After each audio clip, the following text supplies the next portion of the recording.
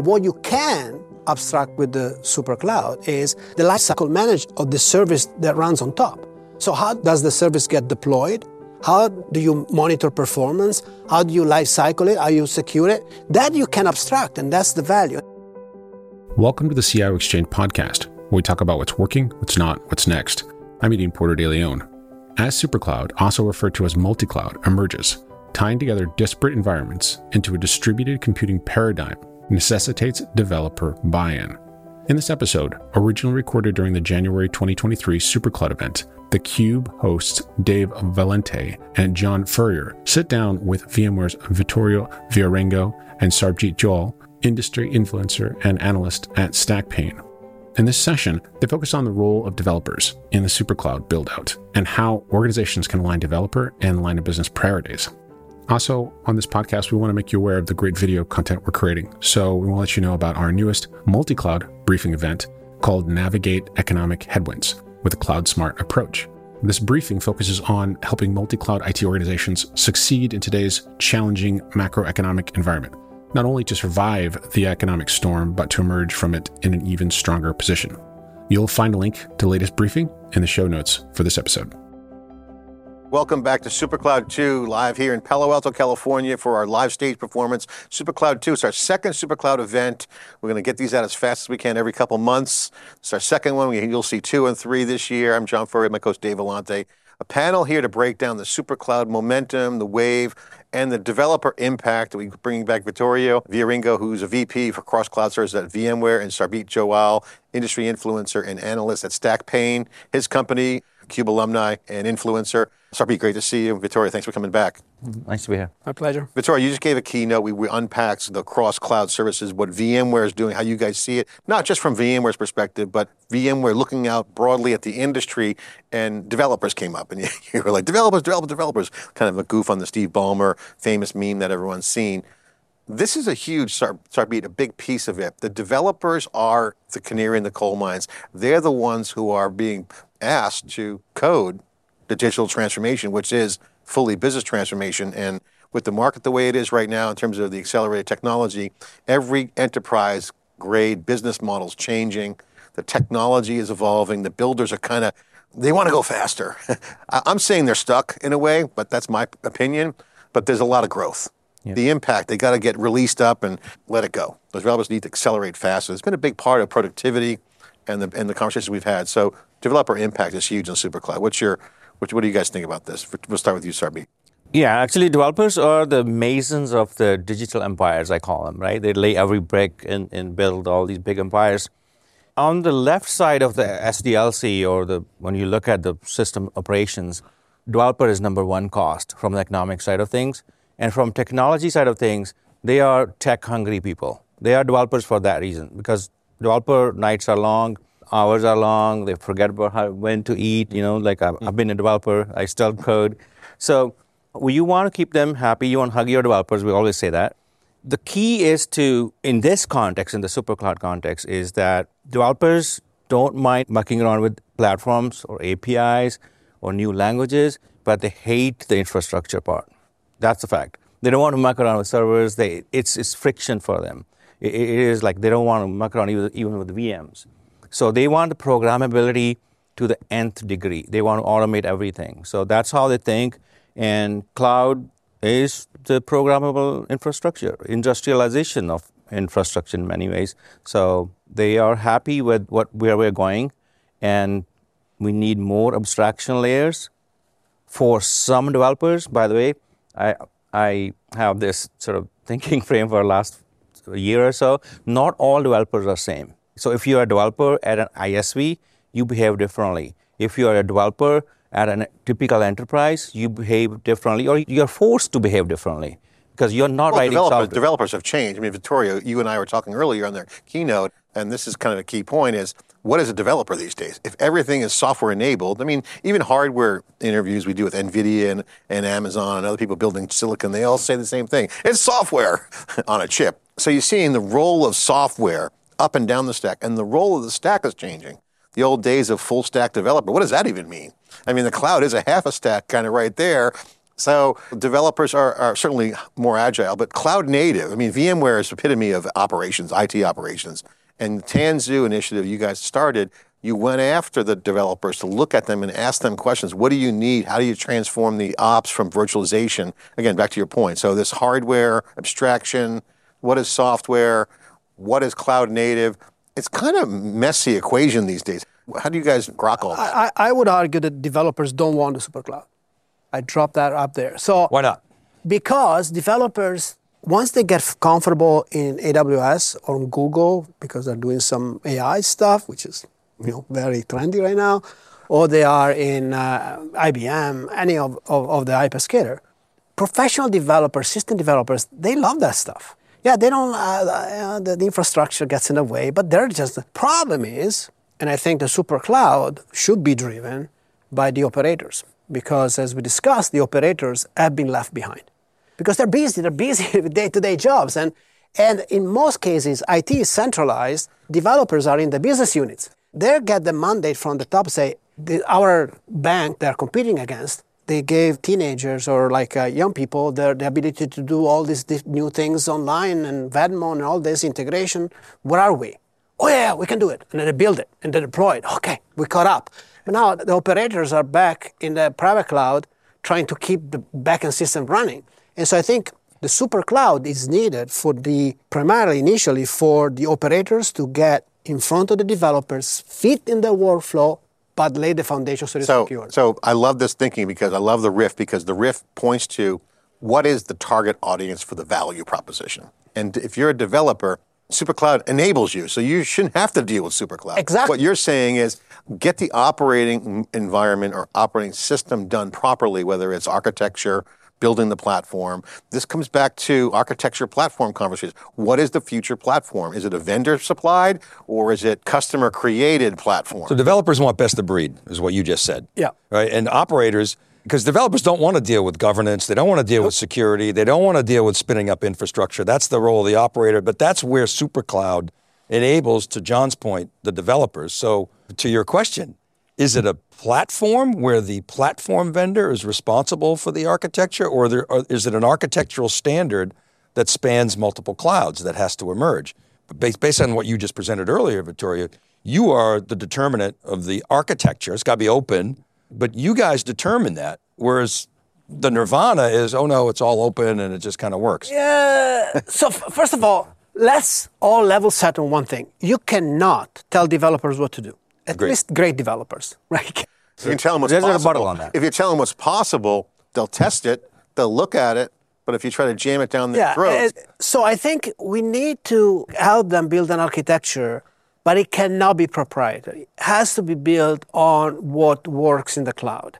And so what works in the cloud today is Kubernetes, is a number of different open source projects that you need to enable and then use this. But when I first got exposed to Kubernetes, I said, hallelujah, we had a runtime that works the same everywhere, only to realize there are 12 different distributions. So that's where we come in, and other vendors come in to say, hey, no, we can make them all look the same. So you still use Kubernetes, but we give you a place to set those operation policies once so that you don't create friction for the developers, because that's the last thing you want to do.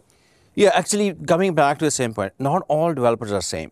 So if you're an ISV developer, you want to go to the lowest sort of level of the infrastructure, and you want to shave off the milliseconds to get that performance, right? If you're working at AWS, you are doing that. If you're working at scale at Facebook, you're doing that. At Twitter, you're doing that. But when you go to DMV in Kansas City, you're not doing that. So your developers are different in nature. They are given certain parameters to work with, certain sort of constraints on the budget side. They are educated at a different level as well. Like they don't go to that nth degree of the sort of automation, if you will. So you cannot have the broad stroking of developers. We are talking about a citizen developer these days. That's an extreme. You mean low code? Yeah, low code, no code, yeah. On the extreme side. On one side, that's citizen developers. On the left side is the professional developers. When you say developers, your mind goes to the professional developers.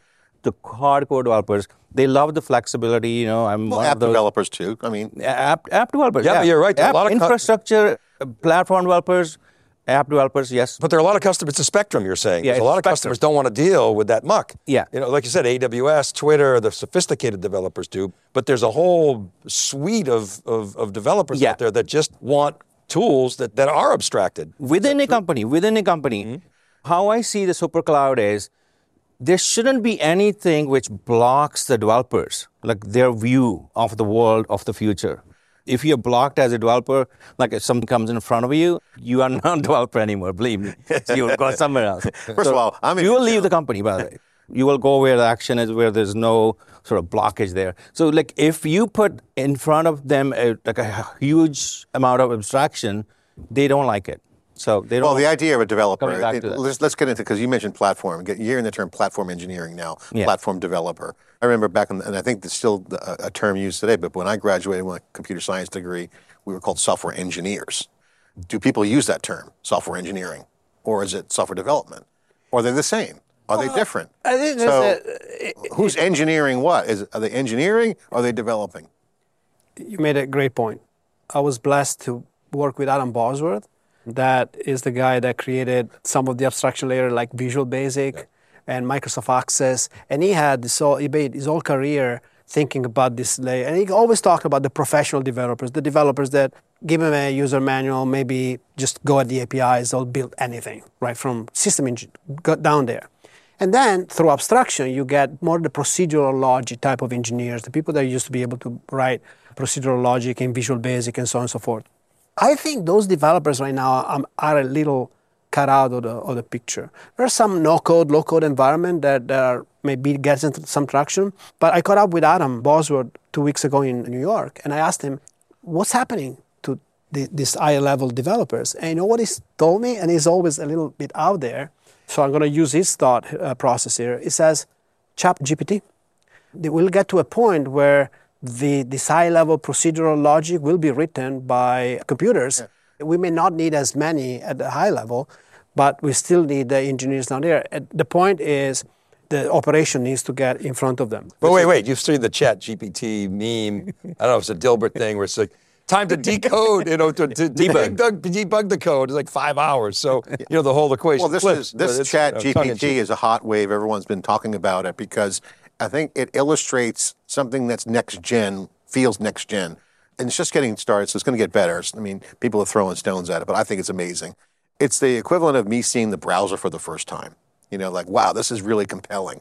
This is game changing. It's not just keyword chatbots. It's like, this is real. This is next level. And I think the Supercloud wave that people are getting behind points to that. And I think the question of ops and dev comes up because I think if you limit the infrastructure opportunity for a developer, I think they're going to be handicapped. I mean, that's the thesis is you give more aperture to developers, more choice, more capabilities, more good things could happen, policy. And that's why you're seeing the convergence of networking people, virtualization talent, operational talent, get into the conversation because I think it's an infrastructure engineering opportunity. I think this is a seminal moment in a new stack that's emerging from an infrastructure, software, virtualization, low-code, no-code layer that will be completely programmable by things like the next ChatGPT or something different. But yet still, the mechanics and the plumbing will still need engineering. Oh, yeah. So there's still going to be more stuff coming on. Yeah, with the cloud, we have made the infrastructure programmable. And you give the programmability to the programmer, they will be very creative with that. And so we are being very creative with our infrastructure now. And on top of that, we are being very creative with the silicon now, right? So we talk about that. That's part of it, by the way. So you write the code to the particular silicon now. And on the flip side, the silicon is built for certain use cases for AI, inference and all that. You saw this at CES. Yeah, I saw that at CES. The scenario is this. I spoke to Bosch, I spoke to John Deere, I spoke to AWS guys. They were showcasing their technology there, and I spoke to Azure guys as well. So the Bosch is a good example. They are right now using AWS. They are using AWS on the back end now, but Bosch is the number one or number two, depending on what day it is, supplier of the components to componentry to the auto industry. And they are creating a platform for our auto industry. So is Qualcomm, actually, by the way, with the Snapdragon. So they told me that customers, their customers, BMW, Audi, all the manufacturers, they demand the diversity of the back end. All of them don't want to go to AWS. So they want the choice on the back end. So whatever they cook in the middle has to work. They have to sprinkle the data for the data sovereignty side because they have Chinese car makers as well. And for other reasons, competitive reasons. People don't go to AWS either for political reasons or like competitive reasons or specific use cases. But for the most part, generally, I haven't met anyone who hasn't gone first choice with AWS. That's me personally. No, the developer wants choice at the back end is what I'm hearing. But then finish that thought. Their developers want the choice. They want the choice on the back end, number one, because the customers are asking for. In this case, the customers are asking for. The customers' requirements actually drive their economics, drive that decision making. So in the middle, they're forced to cook up some solution which is vendor neutral on the back end or multi-cloud in nature. Yeah, I think that's nirvana. I personally don't see that happening right now. I mean, I don't see the parity with clouds. So I think that's a challenge. I mean, yeah, true. The fact of the matter is if the development teams get fragmented, we had this chat with Kit Colbert last time. I think he's going to come on, and I think he's going to talk about his keynote in an hour or so. The cloud is heterogeneous, which is great. It's complex, which is challenging. You need skilled engineering to manage these clouds. So if you're a CIO and you go all in on AWS, it's hard. Then to go out and say, I want to be completely multi-vendor neutral, that's a tall order on many levels. And this is the multi-cloud challenge. So the question is, what's the strategy for me, the CIO or CISO? What do I do? I mean, to me, I would go all in on one and start getting hedges and start playing and then look for some... Crystal clear to me. Go ahead. If you're a CIO today, you have to build a platform engineering team. No question. Because if we agree that we cannot tell great developers what to do, we have to create a platform engineering team that using pieces of the Supercloud can build. And let's make this very pragmatic and give examples. First, you need to be able to lay down the runtime. So you need a way to deploy multiple different Kubernetes environments depending on the cloud. Okay, now we got that. That's like table stakes. That's a table stake, right?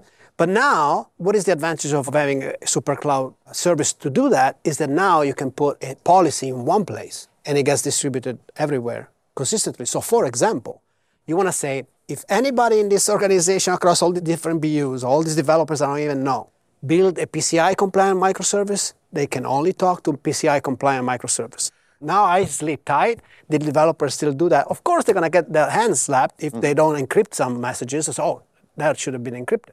So number one. The second thing, I want to be able to say, this service that this developer built over there better satisfy this SLA. So if the SLA is not satisfied, boom, I automatically spin up multiple instances to satisfy the SLA. Developers, unencumbered, they don't even know. So this, for me, is like CIO, build a platform engineering team using one of the many Supercloud services that allow you to do that.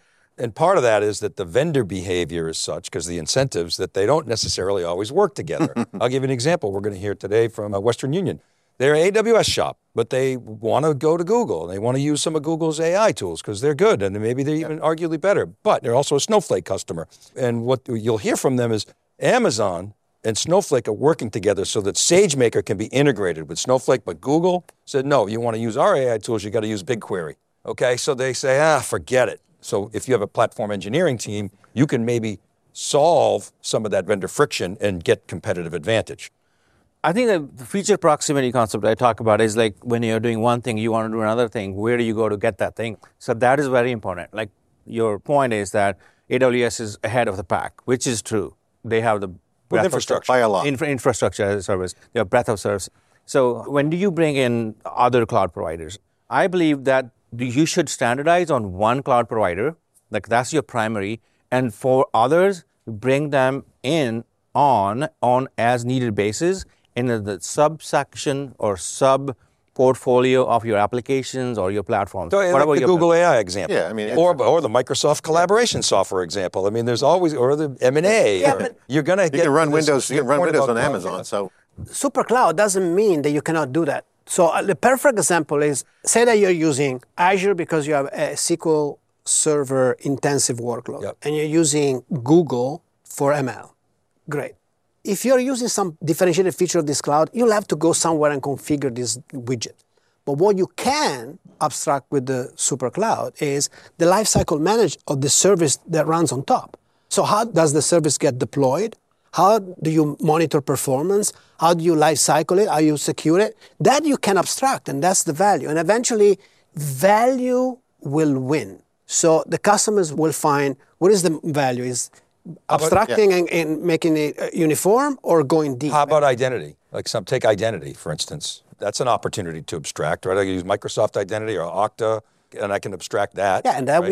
we have APIs and standards that we can use. So eventually, I think where there is enough pain, the right open source will emerge to solve that problem. Yeah, and I can abstract things like object store. That's pretty simple. But back to the engineering question, though, is that developers, one thing about developer psychology is if something's not right, they say, go fix it. I'm not touching it until you fix it. They're very sticky about if something's not working, they're not going to do it again. You got to get it right for developers. They'll maybe tolerate something new, but is the juice worth the squeeze, as they say? You can't go to developers and say, hey, it's a work in progress. We're going to get our infrastructure together, and the world's going to be great for you, but just hang tight. They're going to be like, get your shit together, then talk to me. So I think that, to me, is the question.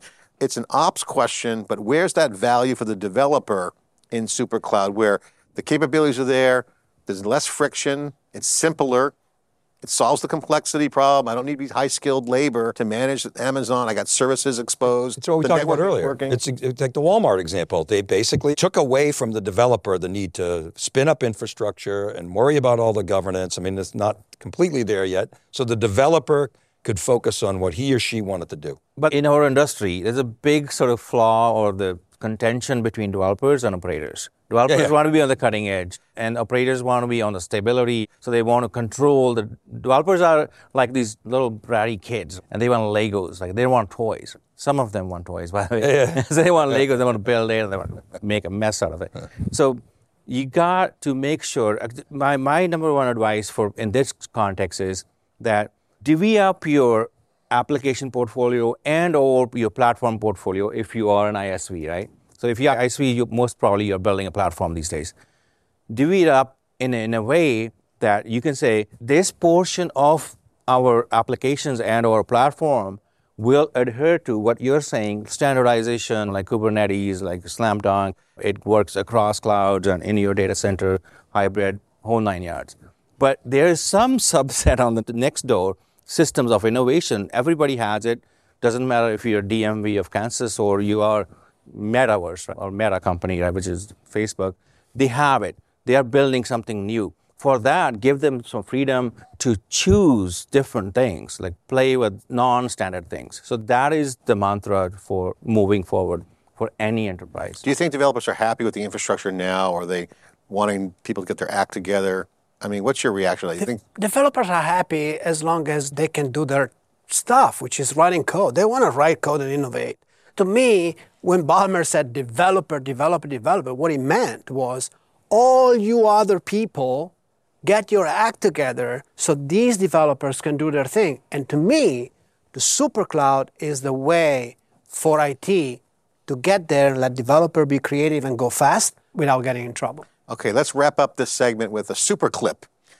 Okay, we're going to do a sound bite that we're going to make into a short video for each of you. All right. On you guys summarizing why Supercloud's important, why this next wave is relevant for the practitioners, for the industry, and we'll turn this into an Instagram reel, YouTube short. So we'll call it a super clip. All right. Sarbjeet, you want some time to think about it? You want to go first, Vittorio?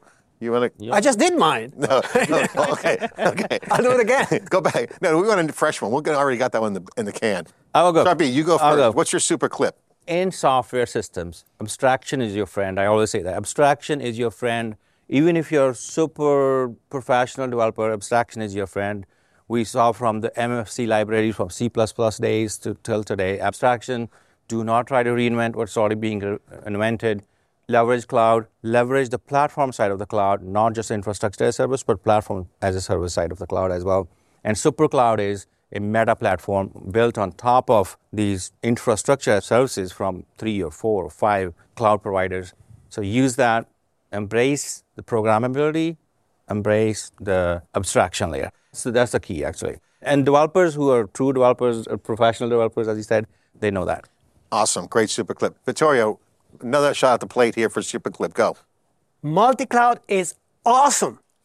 There's a reason why multi-cloud happened, is because it gave our developers the ability to innovate faster than ever before.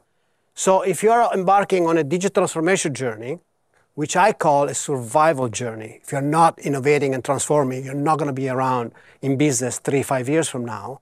You have to adopt the Supercloud so the developer can be developer and keep building great, innovating digital experiences for your customers, and IT can get in front of it and not get in trouble together. Building those super apps with Supercloud. That was a great super clip, Vittorio. Thank you for sharing. Thanks, guys. Sarbjeet, thanks for coming on, talking about the developer impact, Supercloud 2. Thank you for listening to this latest episode. Please consider subscribing to the show on Apple Podcasts, Spotify, or wherever you get your podcasts. And for more insights from technology leaders as well as global research on key topics, visit vmware.com/CIO.